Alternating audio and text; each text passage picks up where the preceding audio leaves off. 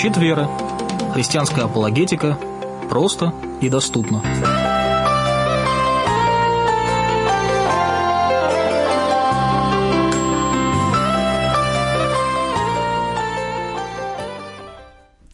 Здравствуйте, дорогие радиослушатели! Сегодня в эфире передача «Щит веры». И в студии Мария Астахова и Павел Столяров, директор Центра апологетических исследований. Пожалуйста, не забывайте, что мы ждем от вас звонков в прямой эфир по телефону 812, код Санкт-Петербурга 596-04-52, а также по телефону для бесплатных звонков для жителей России 8 804 333 89 10. Используйте, пожалуйста, Skype www.twrradio.ru. И мы просим вас убедительно звонить нам по теме, потому что мы сегодня хотим побеседовать с вами о божественности Иисуса Христа, о разных взглядах на божественность Иисуса Христа и значения. Павел, вам слово. Да, большое спасибо. Рад вас приветствовать, дорогие радиослушатели. Вот как бы сейчас осенью мы уже эмоционально готовимся к грядущим праздникам. Сейчас ближайший праздник, который мы так или иначе отмечаем, или, по крайней мере, вспоминаем, это День Реформации в конце октября и День всех святых, когда Церковь вспоминает всех, кто стоял за веру, всех, кто крепко держался веры и являлся образом и символом христианской веры в этом мире. И протестантские церкви не отмечают какие-то дни определенных святых, но в конце октября, День всех святых, когда мы поминаем, вспоминаем с уважением, с почтением, смотря на их жизнь, на их кончину. Помните, как в послании к евреям автор призывает нас, смотря на жизнь и кончину этих людей, задумываться о вере и, соответственно, укрепляться в вере их примером. Также и Господь, создав свою церковь, Он помогал верующим укрепляться, и врата ада действительно не одолели ее и никогда не одолеют по пророчеству Христову, именно потому, что в ней есть святые, в ней есть те, кто стоит за веру, а Писание говорит о том, что каждый верующий в Него освящен Христом и является святым в глазах Его. Еще один интересный информационный повод, почему я собрался говорить о такой теме, как Божественность Иисуса Христа, это, как вы знаете, сейчас вскрывают кувуклю, снимают плиту с того места, где по преданию был погребен Спаситель. И, собственно, вот это событие можно назвать информационным поводом. И третий момент, почему я хотел бы начать именно с божественности Иисуса Христа, потому что мне было бы интересно, дорогие радиослушатели, с вами провести некий такой то ли курс, то ли какую-то программу, то ли, может быть, школу апологетики или какое-то обучение, то есть провести некоторое количество таких традиционных классов, занятий, на основе которых мы обучаем наших студентов христианской апологетике. И, наверное, один из самых важных или начальных вопросов христианской апологетики, он, конечно, начинается с божественности Иисуса Христа. Здесь разные варианты, то есть обычно еще начинают с откровения, общего откровения и Писания, но вот поскольку информационный повод у нас такой, то я решил предложить вам подумать о следующей теме. Более того, я хочу попросить вас во второй части программы взять ручку и бумагу, и, возможно, вам удастся записать что-то для себя, для того, чтобы после программы вы могли сами еще подумать над этими вопросами и добавить свои ответы на вопросы, которые я вам буду задавать. Вот постараюсь так заинтриговать вас. Да, и, дорогие радиослушатели, не забудьте потом поделиться с нами своими мыслями. Это можно будет сделать как лучше, Павел? Или по телефону прямо в студии. То есть в следующем эфире. Да, или в следующем эфире, или прислать некое почтовое сообщение. Вообще мы всегда рады общению с вами, и действительно нам, как ведущим, как, не знаю, организаторам этой программы, всегда важно понимать, что вам интересно, что вам понятно, что непонятно, на что стоит, чему стоит уделить большее внимание, поэтому любые ваши комментарии всегда, значит, интересны, всегда важны, и всегда просим вас как-то откликаться на наши программы. Вот, и вообще, говоря о божественности Иисуса Христа, могу так сказать, что эта тема настолько огромная, настолько важная, что вообще я бы ей посвятил несколько даже программ. Возможно, мы, то есть не то, что возможно, а точно мы далеко не обо всем поговорим сегодня. Может быть, мы еще посвятим какие-то другие программы, если у нас получится интересный разговор. Но так или иначе, божественность Иисуса Христа затрагивает практически все вопросы или все мировоззрения, которые существуют в этом мире. Потому что если Иисус Христос, та самая историческая личность, которая когда-то была здесь среди нас, была реально в этом мире, если действительно этот человек и есть Бог, то задумайтесь, какие последствия этого события. Что это значит для людей? С другой стороны, если он не Бог, да, то какие последствия из этого? Да, то есть в каком ужасном обмане живет вся церковь и, соответственно, все последователи Христа, которые жили всегда и когда-то и живут сегодня. И последний такой момент, когда церковь называется христианской, да, то есть мы называемся христианами, почему? Потому что мы следуем за Христом. То есть не церковь мира, дружбы и любви, не церковь добра, да, мы не церковь хороших, добрых дел, мы не церковь милых людей, мы не церковь чудес, или, например, мы не церковь вообще приятных в общении товарищей, а мы христиане. И таким интересным тоже поводом, чисто вот для меня лично, был недавний разговор с одной девушкой-иностранкой, которая, когда посетила нашу церковь, вот, в которой я сейчас нахожусь, она сказала: да, как вот замечательно, что вы в такой-то протестантской церкви. Вообще, вот она из католической стороны, а говорит, мне не очень нравятся вот католики, потому что они там делают то-то, то-то, то-то, они все вот так вот много уделяют места традиции, а вот вы, протестанты, да, вы вообще ни о чем об этом не заботитесь, у вас такая полная свобода, мне так нравится ваша свобода. Я бы не сказала, что у нас полная свобода. В общем, то, что она говорила, да, вот, и вообще у вас вот и это можно, и то можно, и, в общем, когда она говорила, что можно у нас в церкви, я говорил, наверное, девушка, или плохо представляете, в какую церковь вы попали, или вообще плохо представляете, что такое христианство. Вот, она говорит, как же, вы же ведь за добро, за мир, за любовь. Я говорю, вы знаете, вопрос не в том, вообще, насколько хорошо мы следуем добру. Вопрос в том, что если мы христиане, то мы следуем Христу. Вот в этом как раз и вся сырмяжная правда. То есть, вот поэтому Христос действительно становится краеугольным камнем и в вере, и в жизни, и в философии, и в религии, и в практике, и в чем угодно.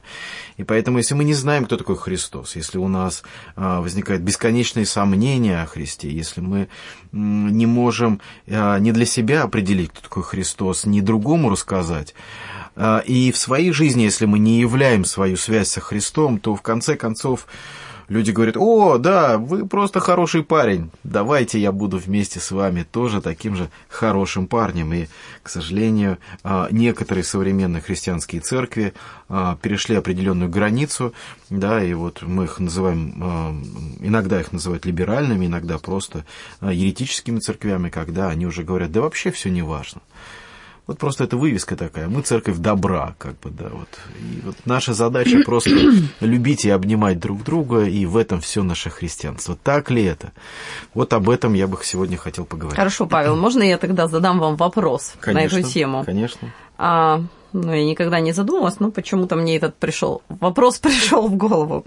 Смотрите, вот Иисус Христос был рожден от Девы Марии, да, и зачатие было непорочным, это посредством Духа Святого произошло. Писание об этом так говорит.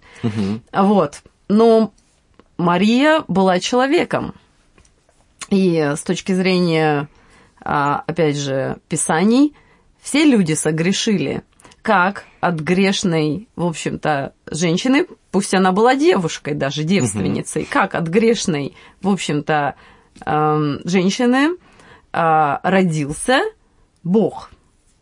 И, ну, на самом деле, другие религии говорят о подобном, да, рождении Бога. Ну, даже возьмем там греческую, не будем далеко ходить, возьмем нашу классику. Мы все знаем, что да, есть мифы, эти картины, изображающие, как Зевс пролился там золотым дождем, Даная родила, не помню уже кого, но то есть, скажем так, определенный образ божественного вмешательства, так сказать, воздействия, взаимодействия с женщиной и рождение какого-то особенного, сказать, существа, не знаю, человека, богоподобного человека. Что об этом говорит, в общем-то, христианство? Как можно ответить на такой вопрос? Это действительно важный и большой, очень серьезный вопрос, и я постараюсь не очень долго отвечать на этот вопрос, потому что он действительно объемный. И он хорош тем, что действительно начинает тему разговора о Христе, начиная с его зачатия, с его рождения от Девы Марии, и вот уже даже с первых моментов, когда мы узнаем о жизни Христа здесь на земле, во-первых, мы видим, что это происходит по исполнению пророчества, да, «Сидева во чреве», да, исполняется пророчество Исаии. Как мы понимаем, что это пророчество нельзя просто так взять и исполнить просто по какому-то желанию. То есть мы уже видим, что это уже чудесное исполнение пророчества, а не просто какая-то подстановка. Теперь, если вот небольшую такую коррекцию, значит, по поводу греческих мифов, мы увидим, что на самом деле, если мы будем по сути вот, образов, которые используются в греческой мифологии, сравнивать с тем, что мы читаем в христианстве, то там совершенно далекие аллегории, никак не сравнимые. И если мы, конечно, будем все вот так вот суммировать, то в конечном счете мы можем абсолютно округлить даже квадрат, да, до круга. Ну, пример такой, когда, значит, мама просит своего милого ребенка нарисовать что-нибудь, любая каракулина будет подписана мамой, что вот мой любимый Ванечка, там, 3 года, 2 месяца нарисовал домик. Папа, когда придет, он без подписи, что это домик, не узнает, что это домик. Вот очень часто происходит такая штука, что некие совершенно абстрактные аллегории притаскиваются, значит, критиками к христианству и говорят, ну, смотрите, похоже. Приведу другой пример. Не из греческой мифологии. Еще такой важный момент по поводу греческой мифологии. Многие языческие источники, по которым мы знаем о греческой мифологии, они вообще начинаются где-то с 3-4 века, от Рождества Христова. Вот, поэтому говорить о том, кто был прародителем, да, чего, здесь еще нужно исследовать. И вот, ну, в общем, вот так вот история распорядилась. То есть, когда мы говорим о греческой мифологии, нам стоит задуматься, откуда у нас эта информация тоже. Если говорить, в принципе, об аналогиях или аллегориях, то, например, вот мои любимые кришнаиты, они говорят иногда о том, что жизнь Кришны также похожа на... Да, они говорят об этом, на жизнь Христа и воплощение. Да, и что тоже, значит, Кришна был чудесным образом зачат, и что он чудесным образом родился, практически от девственницы. Ну, вообще, Кришна был 9-м ребенком. То есть говорить о том, что вот, ну, в общем, да, они говорят о чудесном переносе, там еще что-нибудь, но, опять же, если мы рассмотрим те версии, вот каким образом появился Кришна, и те версии, и то, что нам говорит Писание о рождении Христа, мы видим, что истории очень сильно отличаются. Но, с другой стороны, вообще почему... Хорошо, тогда вопрос, а почему возникают эти аналогии? Они возникают от очень серьезного исходного момента, который существует в каждом человеке. И здесь мы немножко уйдем в такую общую философию. Смотрите, любой человек понимает свою ограниченность. Если не грешность, то, по крайней мере, порочность. Я имею в виду, если не абсолютную грешность, то порочность. И он понимает, что руки его не святы. Он понимает, что жизнь его ограничена. Он понимает, что видение его ограничено, по крайней мере, горизонтом или временем его жизни. Как тогда такой человек в таких условиях может постичь что? Запредельное. То, что существует за пределами его существования, его мира. То есть, как он может постичь Бога? Как он может достичь Бога? Он может выпрыгнуть за границы этого мира, он может вывернуться сам наизнанку. И люди во все века, глубоко размышляя над этой темой, они прекрасно понимают, что человеку это невозможно. И мы это видим, хотя бы даже 10-й космогонический гимн Ригведы, где говорится, если мы его прочитаем, этот гимн, Веды состоит из 4 книг, да, и Ригведа самая древняя из них, и этот 10-й гимн, он где-то очень похож на бытие. Когда я студентам, например, читаю тексты из 10-го гимна, со 129-й мандалы, то действительно там очень многие такие моменты похожи на бытие. И в то же самое время в этом тексте говорится, кто может это понять, как человеку это, было это или нет, есть ли это на самом деле или нет. То есть в Ригведе мыслители... момент, скажем так, как это сказать, сомнения в том, что это вообще было. Глубочайшего сомнения, что это вообще было. Почему? Потому что человек подходит к тайне, к великой тайне сотворения мира или появления этого мира, но не может ее увидеть, не может проникнуться этой тайной, потому что человек ограничен, поэтому в нем всегда остаются глубокие сомнения. То есть вы хотите сказать, что рождение Иисуса Христа – это тоже тайна? Нет, смотрите, сейчас еще чуть-чуть, да, я прошу прощения за долгое объяснение. А теперь смотрите, как же тогда решается этот вопрос? Если человек не может, если человек ограничен, если человек грешен или, по крайней мере, порочен. И люди понимают, что без сверхъестественного откровения это невозможно. Да, через рассматривание творений мы видим руки Творца, но мы не понимаем многих смыслов. А те вопросы, которые мы задаем, они как раз и требуют этих смыслов, требуют ответа на эти смыслы. Так вот, только через сверхъестественное явление миру Бога или Божества мы понимаем Его волю. То есть не мы к Нему идем, а Он спускается к нам. И поэтому, в частности, в древних религиях всегда есть такое учение о том, что Бог спускается к человеку и дает ему огонь, дает ему знание, дает ему закон, побеждает какие-то великие силы, которые сопротивляются человеку, каких-то великих демонов, в частности, аватары, приходящие в индуизме, да, они побеждали всяких разных демонов и спасали человечество и так далее. И эта концепция, она уже понятна. И теперь встает вопрос: кто этот аватар? Что это за явление? Кто нам представляется? Да? В какой форме? Например, просто я так или иначе занимаюсь вопросами индуизма. Конечно, я там далеко немного знаю, но то, что я знаю, говорит о том, что в восточной философии или в индуизме есть разные формы аватара, полный и неполный аватар. А почему? С чем это связано? Потому что это связано с теми качествами, теми задачами, теми функциями, которые представляет это явление Бога на земле. Оно может быть частичным, неполным, может быть иметь только одну какую-то задачу. И поэтому, то есть и для человека это понятно. Для человека, здесь он может доверять этому откровению. Почему? Потому что оно не сошло с небес. не им рождено, но сошло с небес. То есть это откровение обретает авторитет, обретает значение. Потому что все другие откровения, которые сам человек может постигнуть, что это? В конечном итоге это болезнь воспаленного разума. И вы думаете, что это только вот современные психологи открыли? Да нет же. Опять же, наши известные, то есть наши любимые последователи восточных религий прекрасно знают, что нельзя медитировать на какие-то образы. Почему? Потому что если ты захочешь, например, почувствовать, я не знаю, горячее, ты испытаешь горячее, холодное, пожалуйста. Если ты захочешь путешествовать на другие планеты, то ты улетишь в своем сознании куда угодно. Поэтому никто не медитирует на что-то. Ну, вообще, конечно, в современных культах это делают постоянно, но мы говорим о традиционных вещах. То есть о тех вопросах, которые встают исторически. И теперь мы смотрим о явлении, которое нам описано в тексте Библии.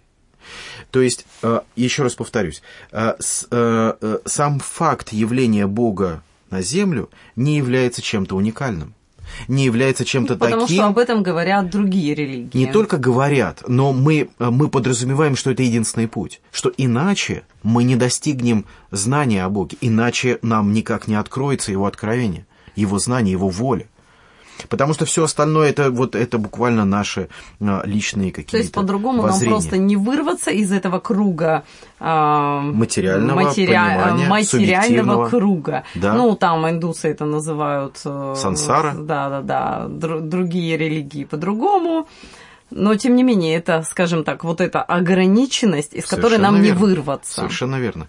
И поэтому перед нами, то есть и вот сама идея явления Бога на земле через какие-то формы не является чем-то уникальным или удивительным. Как для греческих религий, да, пожалуйста, эпос о Гильгамеше, Веды, все это нам показывает о том, что да, действительно, Бог каким-то образом открывается в мире. И, между прочим, эта идея, она до сих пор прекрасно ясна даже ученым, потому что ученый, когда он исследует мир, он видит и тонкую настройку, и математическую организованность всего этого мира. И он удивляется, насколько все это прекрасно создано, сотворено, соединено в прекрасной гармонии. То есть вот проявление Бога в этом мире для человека не является проблемой. Что же является проблемой? Проблемой является свидетельство. То есть для нас очень важно, откуда мы узнали об этом. Знаете, как вот, значит, в нашей вот такой... Да, но вопрос, на каком основании доверять этому источнику? Правильно. Откуда мы узнали? Правильно. Потому что на каком основании я должна доверять Ведам? На каком основании я должна доверять эпосу о Гильгамеше и греческим мифам, да, и также Библии? Совершенно верно. Вот это важные апологетические вопросы. И, между прочим, это как раз те самые вопросы, с которыми наша вера встречается, когда мы начинаем задумываться о нашей вере.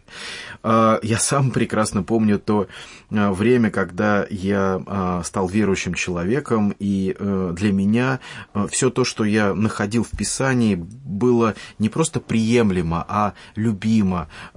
Я читал каждое слово просто как, не знаю, глоток живой воды, да, как драгоценность. Я готов был впитывать вот мое сухое, мертвое, без Христа тело, впитывало эту живительную влагу, и я просто не знал, как напиться всем этим. Но я не задавался вопросами, а почему? Потому что это было такое, да, вот время влюбленности, и это хорошо. И Господь говорит об этом времени, и в то же самое время Он хочет, чтобы мы помнили ту страсть, с которой мы пришли к Нему, да, вот ту первую любовь, с которой мы к ней пришли. Но вместе с этим Он желает, чтобы мы понимали, почему мы верим и доверяем Ему как Отцу, как Создателю, как Творцу, как Искупителю, как Целителю и так далее, Вседержителю, все что угодно. Почему? А потому что Он открывается нам таким, какой Он есть. Он описывает себя в своем откровении. Он дает нам все возможные инструменты, чтобы мы могли это понять. И когда мы будем, и если мы будем только на своих чувствах дальше в своей христианской жизни продолжать двигаться, то может возникнуть серьезная и большая опасность. Например, например, мы вот привыкли принимать все написанное в Писании за истину, замечательно. Мы ничто не подвергаем никаким сомнениям.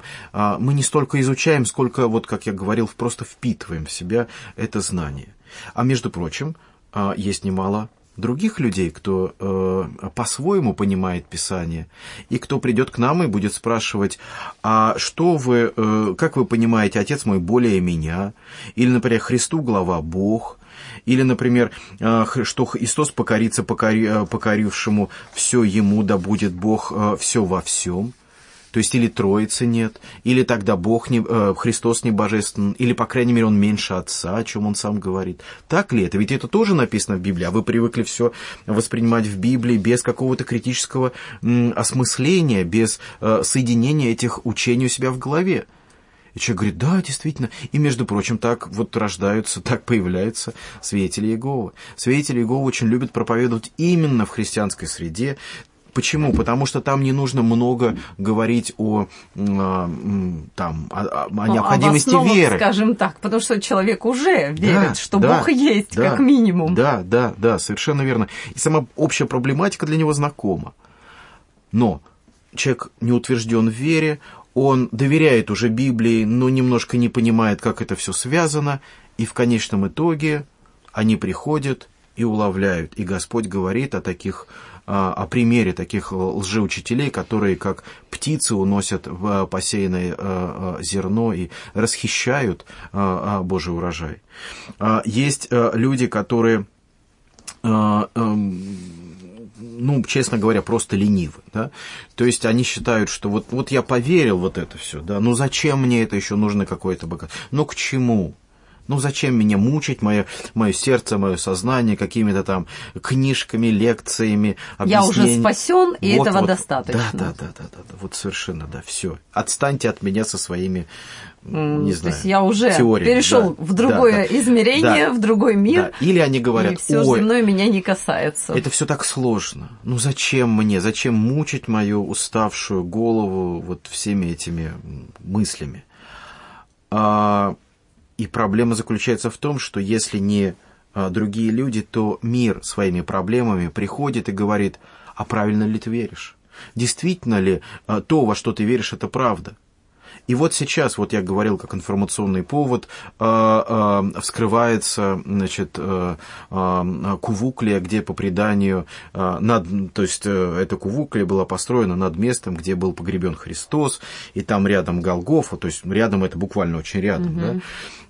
И так далее и тому подобное. А вы знаете, сколько людей верят в такие христианские артефакты, как главное свидетельство своей веры? Например, в истинность Туринской плащаницы. Опять, сейчас мы не спорим по поводу Туринской плащаницы. Мы будем просто принимать это как то, что люди верят в то, что это истина, плат, который покрывал тело. Да. Опять же, если это так, аминь и аллилуйя. Но Туринская плащаница не является главным свидетельством о Христе. Да.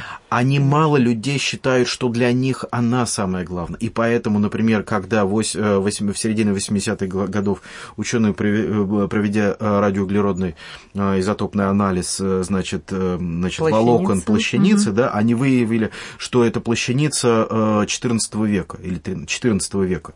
В XIV веке была создана. Что тогда случилось с этой верой? Многие задумались: а действительно, может быть, христианство это не истина? Почему? Да потому что они полагали всю свою веру на плащаницу. На плащаницу, на чудеса, на какие-то моменты, за что зацепилась их вера и на чем долго жила. Но опять же, вот с чего я начал, мы христиане, потому что мы следуем за Христом. Они не задумались, кто, почему он. Они не задавали вот такие вот трудные вопросы, которые вот вы мне вначале задали. Да? И в конечном итоге по лености своей веры, убеждений, они к чему пришли? К тому, что успокоились. И хорошо, Туринская плащаница 13-14 века. И все. А вот сейчас... Значит, все выдумано. Да. И вот сейчас вот раскопки над... местом погребения, и, допустим, ученые что-нибудь очередной раз найдут. и что тоже опять все нет веры.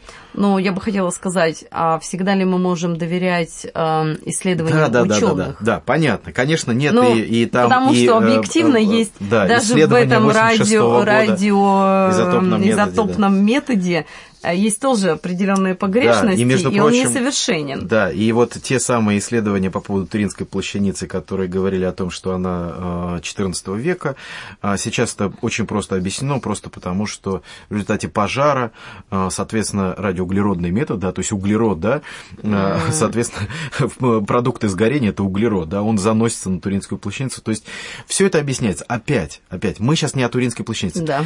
И даже не об ученых, мы говорим именно о том, каким образом наша леность приводит к тому, что вера шатается. И причем она шатается не из-за того, что основания расшатаны, а потому что мы не задумываемся об основаниях. По сути, потому что мы основания не утвердились. Да, то есть мы как бы влюбились в эту веру.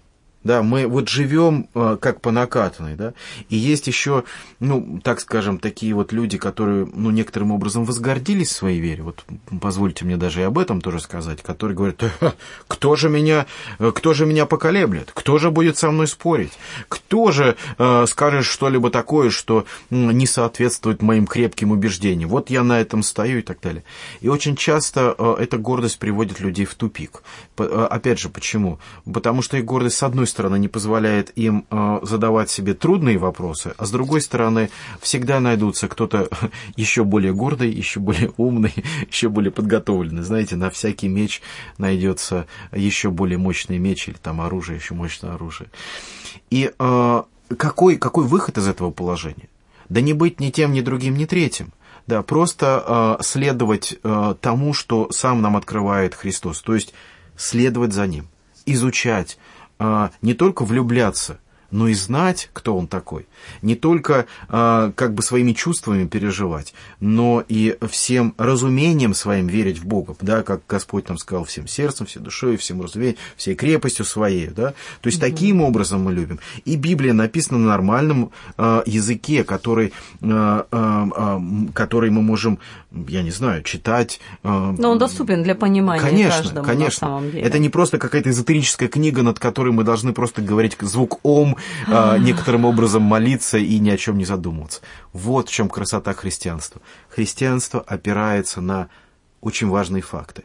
И теперь последняя часть. Вот, я понимаю, это было очень длинное вступление, но мне кажется, оно важно, и спасибо за такое развитие, за поддержку этого развития разговора. Дело в том, что когда мы анализируем факты, то, ну, во-первых, мы оцениваем, факт ли это, да?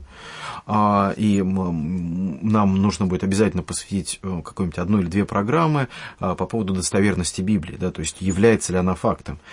Вот. Но, допустим, мы примем, что она является фактом просто как исторический документ.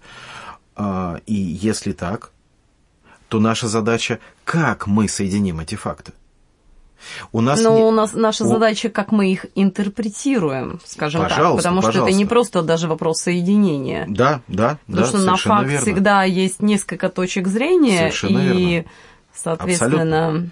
Вот именно поэтому нам важно понять, когда мы встречаем Христа, кто Он. Как такое могло произойти? Что за явление перед нами? Почему мы можем всему этому делу доверять? Или вообще, вот как мы можем, как вы совершенно правильно говорите, как мы можем соединить все эти факты? Между прочим, что такое истина? Это факт, имеющий какое-то объяснение, какую-то интерпретацию. Вот тогда факт становится истиной. Да? То есть сам по себе факт – это просто некая точка, некое явление. Но когда у нас есть интерпретация какого-то факта, особенно в связи с другими явлениями, это уже нам являет истину. Так вот, если мы задумаемся... В частности, вот в конечном итоге мы пришли уже к самому тексту, а конкретно на вопросе. Почему? Потому что он у меня есть, у меня тоже вот как бы в списках есть этот вопрос. Итак, перед нами явление Бога в мире. Вопрос, может ли Бог быть ограничен в своем явлении? Мы понимаем, что если он Бог, то в методах явления он никак не ограничен. Но тогда возникает вопрос, а почему... Тогда возникает другой вопрос, а почему именно так? То есть он мог как угодно, но почему именно так? Хорошо, давайте пойдем от противного. Допустим, Господь является в виде всесильного судьи с мечом, значит, который уничтожает всех, кто, значит, сопротивляется его воле. Было бы это спасение? Нет, это уже суд и наказание. Допустим, он является так, что никто об этом не знает, и вот и место, то есть и время прихода, и время ухода, никто об этом не знает. Тогда теряется смысл прихода. То есть у нас получается, что все-таки явление Бога на земле, оно должно быть облечено в какой-то смысл. Да? Знаем ли мы этот смысл? То есть мы его придумываем, или мы узнаем об этом смысле из пророчества, из откровений? Мы узнаем об этом смысле из пророчеств, откровений, соответственно, потом от самого Христа. То есть в чем смысл явления Бога? Это спасение человека. Ага. Итак, перед нами главная цель. Спасение, не суд, но спасение человека. Да, Христос говорит, не судить я пришел, но спасти. Да. А теперь здесь немаловажный такой вот момент. Спасение человека, да? Не тварного мира всего, да? Не животных. Конкретно человека. Конкретно человека. А теперь задается вопросом, а что значит спасти человека? От чего? Понятно, от греха. То есть от наказания за грех, пардон. То есть от греха то есть мы не можем не грешить, потому что наша природа порочна. Да? Но он спасает от наказания за греха, то есть верующий в него на суд не приходит. Итак, Христос спасает нас от наказания за грех. Хорошо, а в чем суть или смысл этого наказания? Что за наказание он понес? Наказание за грех смерти, говорит Писание. Абсолютно верно, совершенно точно. И здесь у нас вот такая происходит штука. Допустим, если за человека умирает животное, как это было в Ветхом Завете, это достаточная жертва? Ну, зуб за зуб. Нет, недостаточно. Тогда. Почему? Потому что жертва постоянно повторяется, да, и мы видим объяснение смысла повторяющейся жертвы, допустим, как в Исходе, так и во Второзаконии, так мы видим и в послании к евреям, да, где объясняется, почему, значит, жертва Христа была достаточной. Потому что Он был и подобен нам, и не согрешивший, и совершенно уникальный человек. То есть, если бы он пришел не в человеческом теле, а в каком-нибудь, я не знаю, там, любом другом пупер прославленном каком-нибудь таком супербожественном, еще что-нибудь, духовном теле, еще что-нибудь, значит, он не пострадал бы, не смог бы пострадать за нас. И таким образом, вот перед нами, то есть, если бы, просто закончу, если бы он пришел только как человек, да, то есть, абсолютно утеряв свою божественность, то он не был бы совершенным. И получается, что во Христе мы видим соединение двух природ. Во Христе мы видим человеческую природу, потому что Он нас спасает именно как людей, не как животных, единожды. И Он Бог, то есть Он абсолютно совершенен. Он совершенен, исполнит эту волю. То есть Он совершенная жертва. Абсолютно, да. Хорошо, у нас, Павел, есть вопрос. Наш слушатель Игорь пишет нам через скайп. Здравствуйте, спасибо за ваши передачи. Вы привели пророчество о воплощении Христа из Исаии, но последователи других религий говорят, что слово, которое переведено «дева», переведено неправильно. Конечно, есть еще несколько пророчеств о Христе, которые также стараются оспорить. Но что можно на это сказать? На это можно сказать, что однозначного... То есть нельзя сказать, что это пророчество из Исаии 9.6, что оно переведено неправильно, да, то есть или 7 глава, да, что это вот просто вот абсолютно неправильно. Ну, то есть что слово, которое в первоисточнике, да. Это не слово «дева». Да, не слово «дева», да. Дело в том, что если вы обратитесь вообще к контексту этого пророчества об Исаии, то увидите, что никак иначе по контексту нельзя перевести. То есть, конечно же, можно привести какие-то аналогии другие, но наша задача не просто жонглировать различными переводами, да, вот одного слова, а наша задача понять тот изначальный смысл, который был заложен в этот текст. Как мы его понимаем, исследуя сам текст, его язык и весь контекст. Весь контекст пророчества Исаии, конечно, не о рождении своего сына, а, конечно, о рождении Мессии. И каким образом от девы. И, возможно, вот Игорь, ну, как я предполагаю, наверное, имеет в виду то, как иудеи интерпретируют этот текст, и на самом деле они тоже не могут однозначно сказать, что это не дева, да, что это не дева, то есть что это именно только девушка, да, то есть не дева, не рожавшая женщина. Вот. Ну, то есть, скажем так, девственница, не знавшая мужчину. Да, они не могут свою, как сказать, на свою сторону привести больших аргументов, чем христианство. А с христианской точки зрения еще согласуется, соответственно, 53 глава Исаии, опять же в этом которая, как я понимаю, иудеями не признается. Да, вот опять же, да, то есть выборочно. Небольшие знания о иудейской культуре. Да, сейчас как бы не совсем об этом. Но так или иначе, то есть вот у нас есть такая вещь. И плюс еще то, что христианская интерпретация этого стиха очень хорошо согласуется и с другими стихами из Ветхого Завета пророчества о Христе и, соответственно, самим воплощением. То есть если мы отказываемся от этого стиха, то есть от этой интерпретации, то вопрос, к чему тогда этот текст? К рождению сына Исаии? Попробуйте, пожалуйста, в этом контексте интерпретировать этот стих, у вас ничего не получится. Если к рождению просто какого-то человека, совершенно непонятно. Это конкретно о Мессии, исключительно о Мессии. Вот. И, в общем, здесь нам контекст достаточно ясно и хорошо говорит. И, в принципе, я думаю, что мы подготовим более полное объяснение, значит, с приводом стихов, значит, ну, такие, более такое глубокое экзегетическое исследование на сайте апологетической Библии bible.apologetica.ru. У меня есть вопрос не совсем о слове «дева», а на самом деле о концепции Мессии. Дело в том, что, как я поняла, что, в принципе, есть такая точка зрения, что каждый царь, который восходил на престол в Израиле, изначально рассматривался, в общем-то, как Мессия, как человек, избранный быть спасителем своего народа в этом качестве.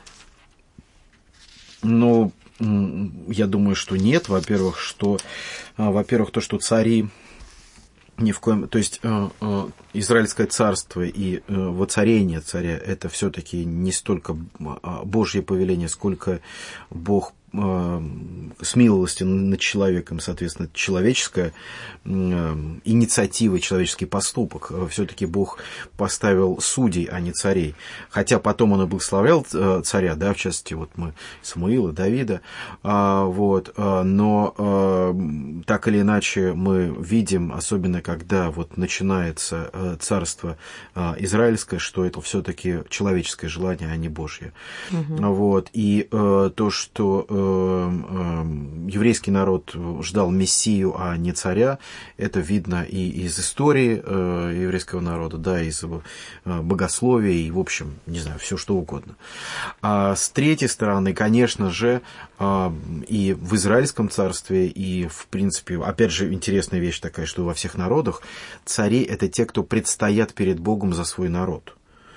Вот. И, то есть, грех царя или неповиновение царя Богу сильно влияет на весь народ. Почему? Потому что это не просто его как бы личная инициатива, а народ смотрит на царя. Это служение, по сути. Да, он смотрит на царя и повторяет не просто то, что делает царь, а он обязан это делать. Ну, то есть, царь должен быть, собственно, моральным лидером. Идеалом, и все что угодно. Да, и он просто, ну, это тот, кто создает законы в царстве. Соответственно, неподчинение воле царя.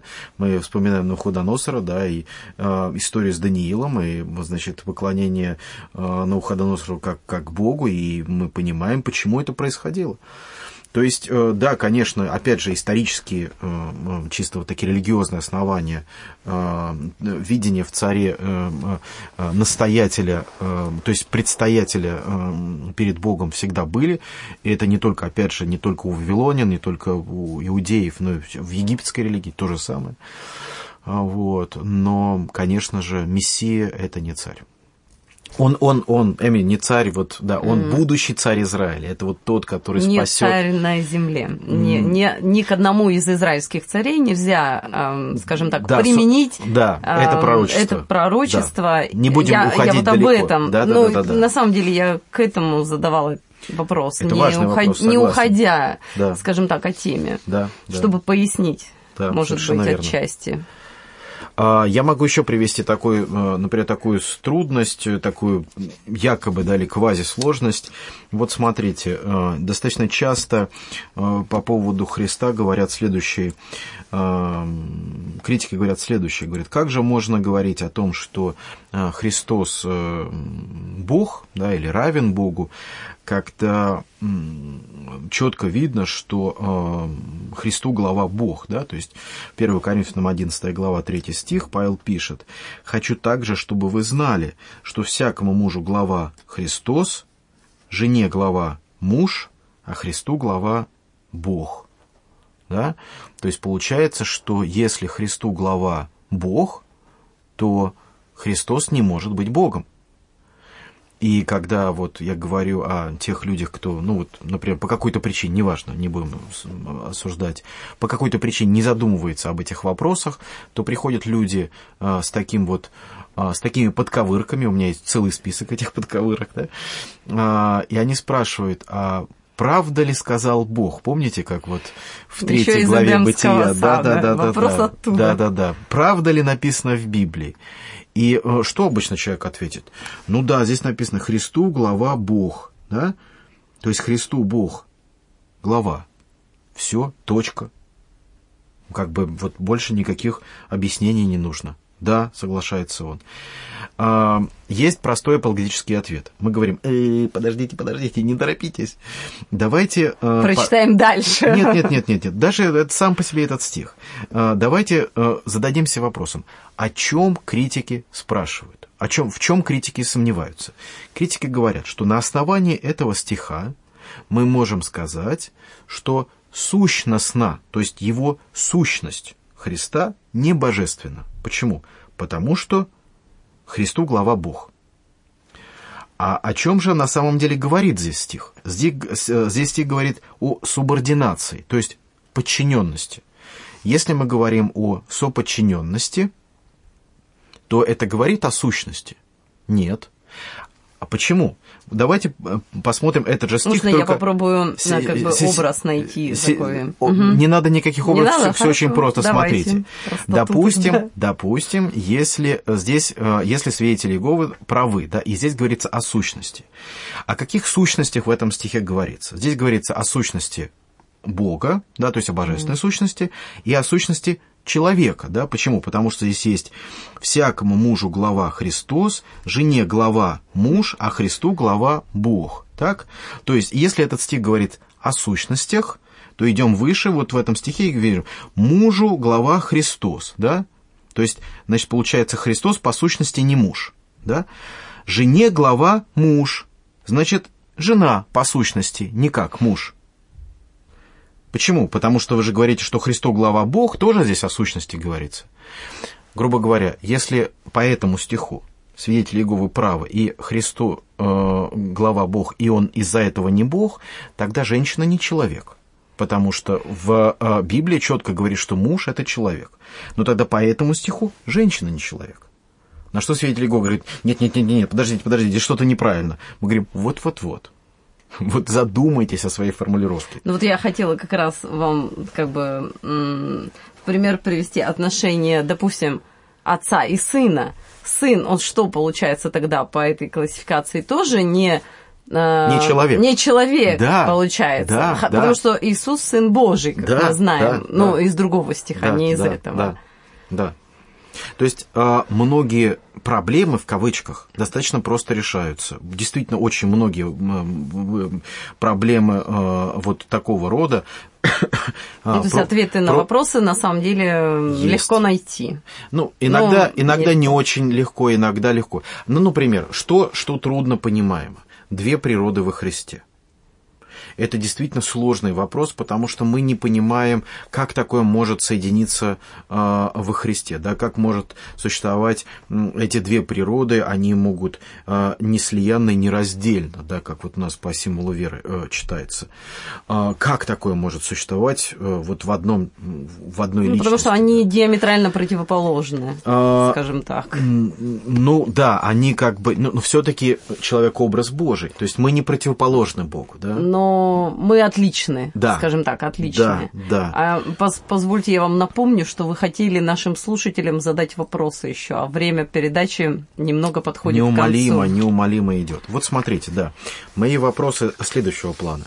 Мне осталось всего каких-то 10 минут. Вы знаете, для себя я составил такую таблицу. Она достаточно большая, не буду вас мучить всеми, значит, объяснениями, но в своей таблице у меня есть три столбца.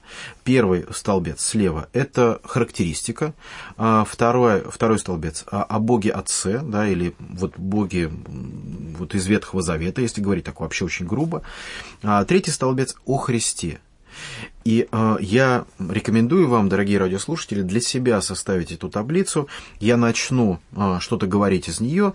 Я думаю, вы очень быстро подхватите идею и, соответственно, можете продолжить. Почему эта таблица полезна? По нескольким причинам. Во-первых, вы увидите, что Христос действительно Бог, и Он открывается как Бог, который был нам возвещен из Ветхого Завета, то есть буквально от начала творения мира. С другой стороны, вы увидите многие яркие характеристики самого Христа, как Бога и как человека. И с третьей стороны у вас будет некая сумма аргументов, которые вы можете просто показать критикам, то есть ваши труды не пропадут напрасно и для вас, и для спрашивающих о Христе. Ну вот смотрите, допустим, мы говорим о том, что Бог Отец называет, что «Я есть сущий». Где мы это знаем? Исход 3 глава, 14 стих. Бог сказал Моисею: «Я есть сущий». И сказал: «Так скажи сынам Израилевым: сущий Иегова послал меня к вам». Мы вспоминаем, конечно же, то есть Евангелие от Иоанна, 8 главу, 58 стих о Христе, где Иисус сказал им: «Истинно, истинно говорю вам, прежде нежели был Авраам, я есмь». Но дело в том, что есть еще и другие стихи, говорящие о том же, когда Христос говорил о том же самом. Например, чуть выше, Иоанна 8 глава, 24 стих. Господь говорит: «Потому я и сказал вам, что вы умрете во грехах ваших, — говорит он фарисеям, — ибо если не уверуете, что это я, да, то умрете во грехах ваших». И когда вот люди считают, что это я, ну да, это я, на самом деле это эго эйми, да, то есть словосочетание, близкое по звучанию, по значению «я Яхве», да, то же самое, что «я есть сущий». Это совершенно четко было понятно людям, да, что он говорит о своей божественности. Посмотрите, пожалуйста, перевод РБО, в частности, например, там это более ярко говорится. Или, например, в 18 главе тоже Евангелие от Иоанна. «Иисус же, зная все, что с ним будет, вышел и сказал им: кого ищете?» Ему отвечали: Иисуса Назарея. Иисус говорит им: это я. И как-то вот думает, ну типа... Мало ли что он сказал, ну как-то по-русски, вот это я, и все, да. Стоял же с ним Иуда, предатель его, и когда сказал им «это я», они, обратите внимание, они отступили назад и пали на землю. То есть он сказал им такую фразу, которая для них ясно звучала «эго эми», «я есть Яхве», да. И поэтому они испугались, что они натворили. Они были ведомы уже вот тем приказом, той ужасной миссией, которую они должны были выполнить, вот, но они ужаснулись, и они отступили назад и пали на землю. пишет Иоанн. То есть для них, для людей того времени, того общества, это «я» — это не просто высказывание, а это «я есть». Это отсыл на, значит, в частности, Исход 3 главу. Или, например, Второзаконие 32 глава 39 стих. Господь говорит: «Видите ныне, что это я и нет Бога, кроме меня. Я умерщвляю и оживляю, я поражаю и исцеляю, и никто не избавит от руки моей». Вот, пожалуйста, это я. То есть вот эта самая тоже фраза, она есть и в Ветхом Завете, соответственно, люди об этом знали прекрасно. Павел, мой вопрос: как наши слушатели могут с нами поделиться своими исследованиями, находками в Слове Божьем? Я думаю, что, пожалуйста, вы можете что-то прислать, особенно если у вас будут вопросы, но в первую очередь обязательно для себя составьте эту таблицу. Я бы, например, вам порекомендовал такие значит, графы, да? То есть Бог, где в Библии говорится о Боге Отце и о Боге Иисусе Христе, да? Альфа и Омега, первый и последний, да? В Ветхом Завете, например, да, вот Исайя 41:4. «Кто сделал и совершил это? Тот, кто от начала вызывает роды. Я Господь первый, и в последних я тот же». Ну и так далее. Есть эти места в Ветхом Завете и есть в Новом Завете о Христе, где говорится о том, что Бог есть Господь, то есть Бог есть правитель. Из Ветхого Завета и из Нового Завета. Но из Нового Завета, пожалуйста, найдите именно такие места, которые говорят именно вот о Иисусе Христе как о Господе, да, Господе славы, допустим, да, вот 1 Коринфянам 2:8. Или, например, царь в Ветхом Завете, да, что Бог есть царь, конкретно как вот титул, не просто Господь, а именно царь. Царь великий над всеми богами, Псалом 94:3, да? И в то же самое время мы в Откровении, допустим, о Христе читаем 17:14, царь царей, да, или 19:6, царь царей, Господь господствующих, да? То есть это уже о Христе. Судья в Ветхом Завете и в Новом Завете, свет, да? Ты, Господи, светильник мой, Господь просвещает тьму мою, 2 Царство 22:29. И в Иоанне 1:4 и 9 стих, да, в нем была жизнь, и жизнь была свет человеков, был свет истинный, который просвещает всякого человека, приходящего в мир. Да, это говорится о Христе, о Слове. Или, например, такая интересная характеристика, как твердыня или скала. То есть для меня это тоже было такое маленькое открытие, не то чтобы открытие, но вот я просто по-новому вспомнил эти стихи при поиске по электронной Библии, да. То есть он твердыня, совершенно дела его, все пути его праведны, Бог верен и нет неправды в нем, он праведен и истинен, да? И в то же самое время как твердыня, как скала, как основание, как фундамент. Римлян 9:33. «Вот, полагаю, в Сионе камень преткновения и камень соблазна». Или же 1 Коринфянам 10:3-4. «Все пили одно и то же духовное питье, ибо пили из духовного последующего камня. Камень же был Христос». Да? То есть мы видим, как это все соединяется. Искупитель, да? Бог оправдание наше. В Иеремии 23 глава 6 стих. «Господь оправдание наше». А в Римлянам 3 глава 21-22. «Правда Божия через веру в Иисуса Христа во всех и на всех верующих, ибо нет различия». Пастырь или пастырь добрый, Ветхий Завет и Новый, Творец. Вот по поводу Творца хотел буквально вот один стих сказать. Исайя 44:24. Нет, я здесь не указал, надо было мне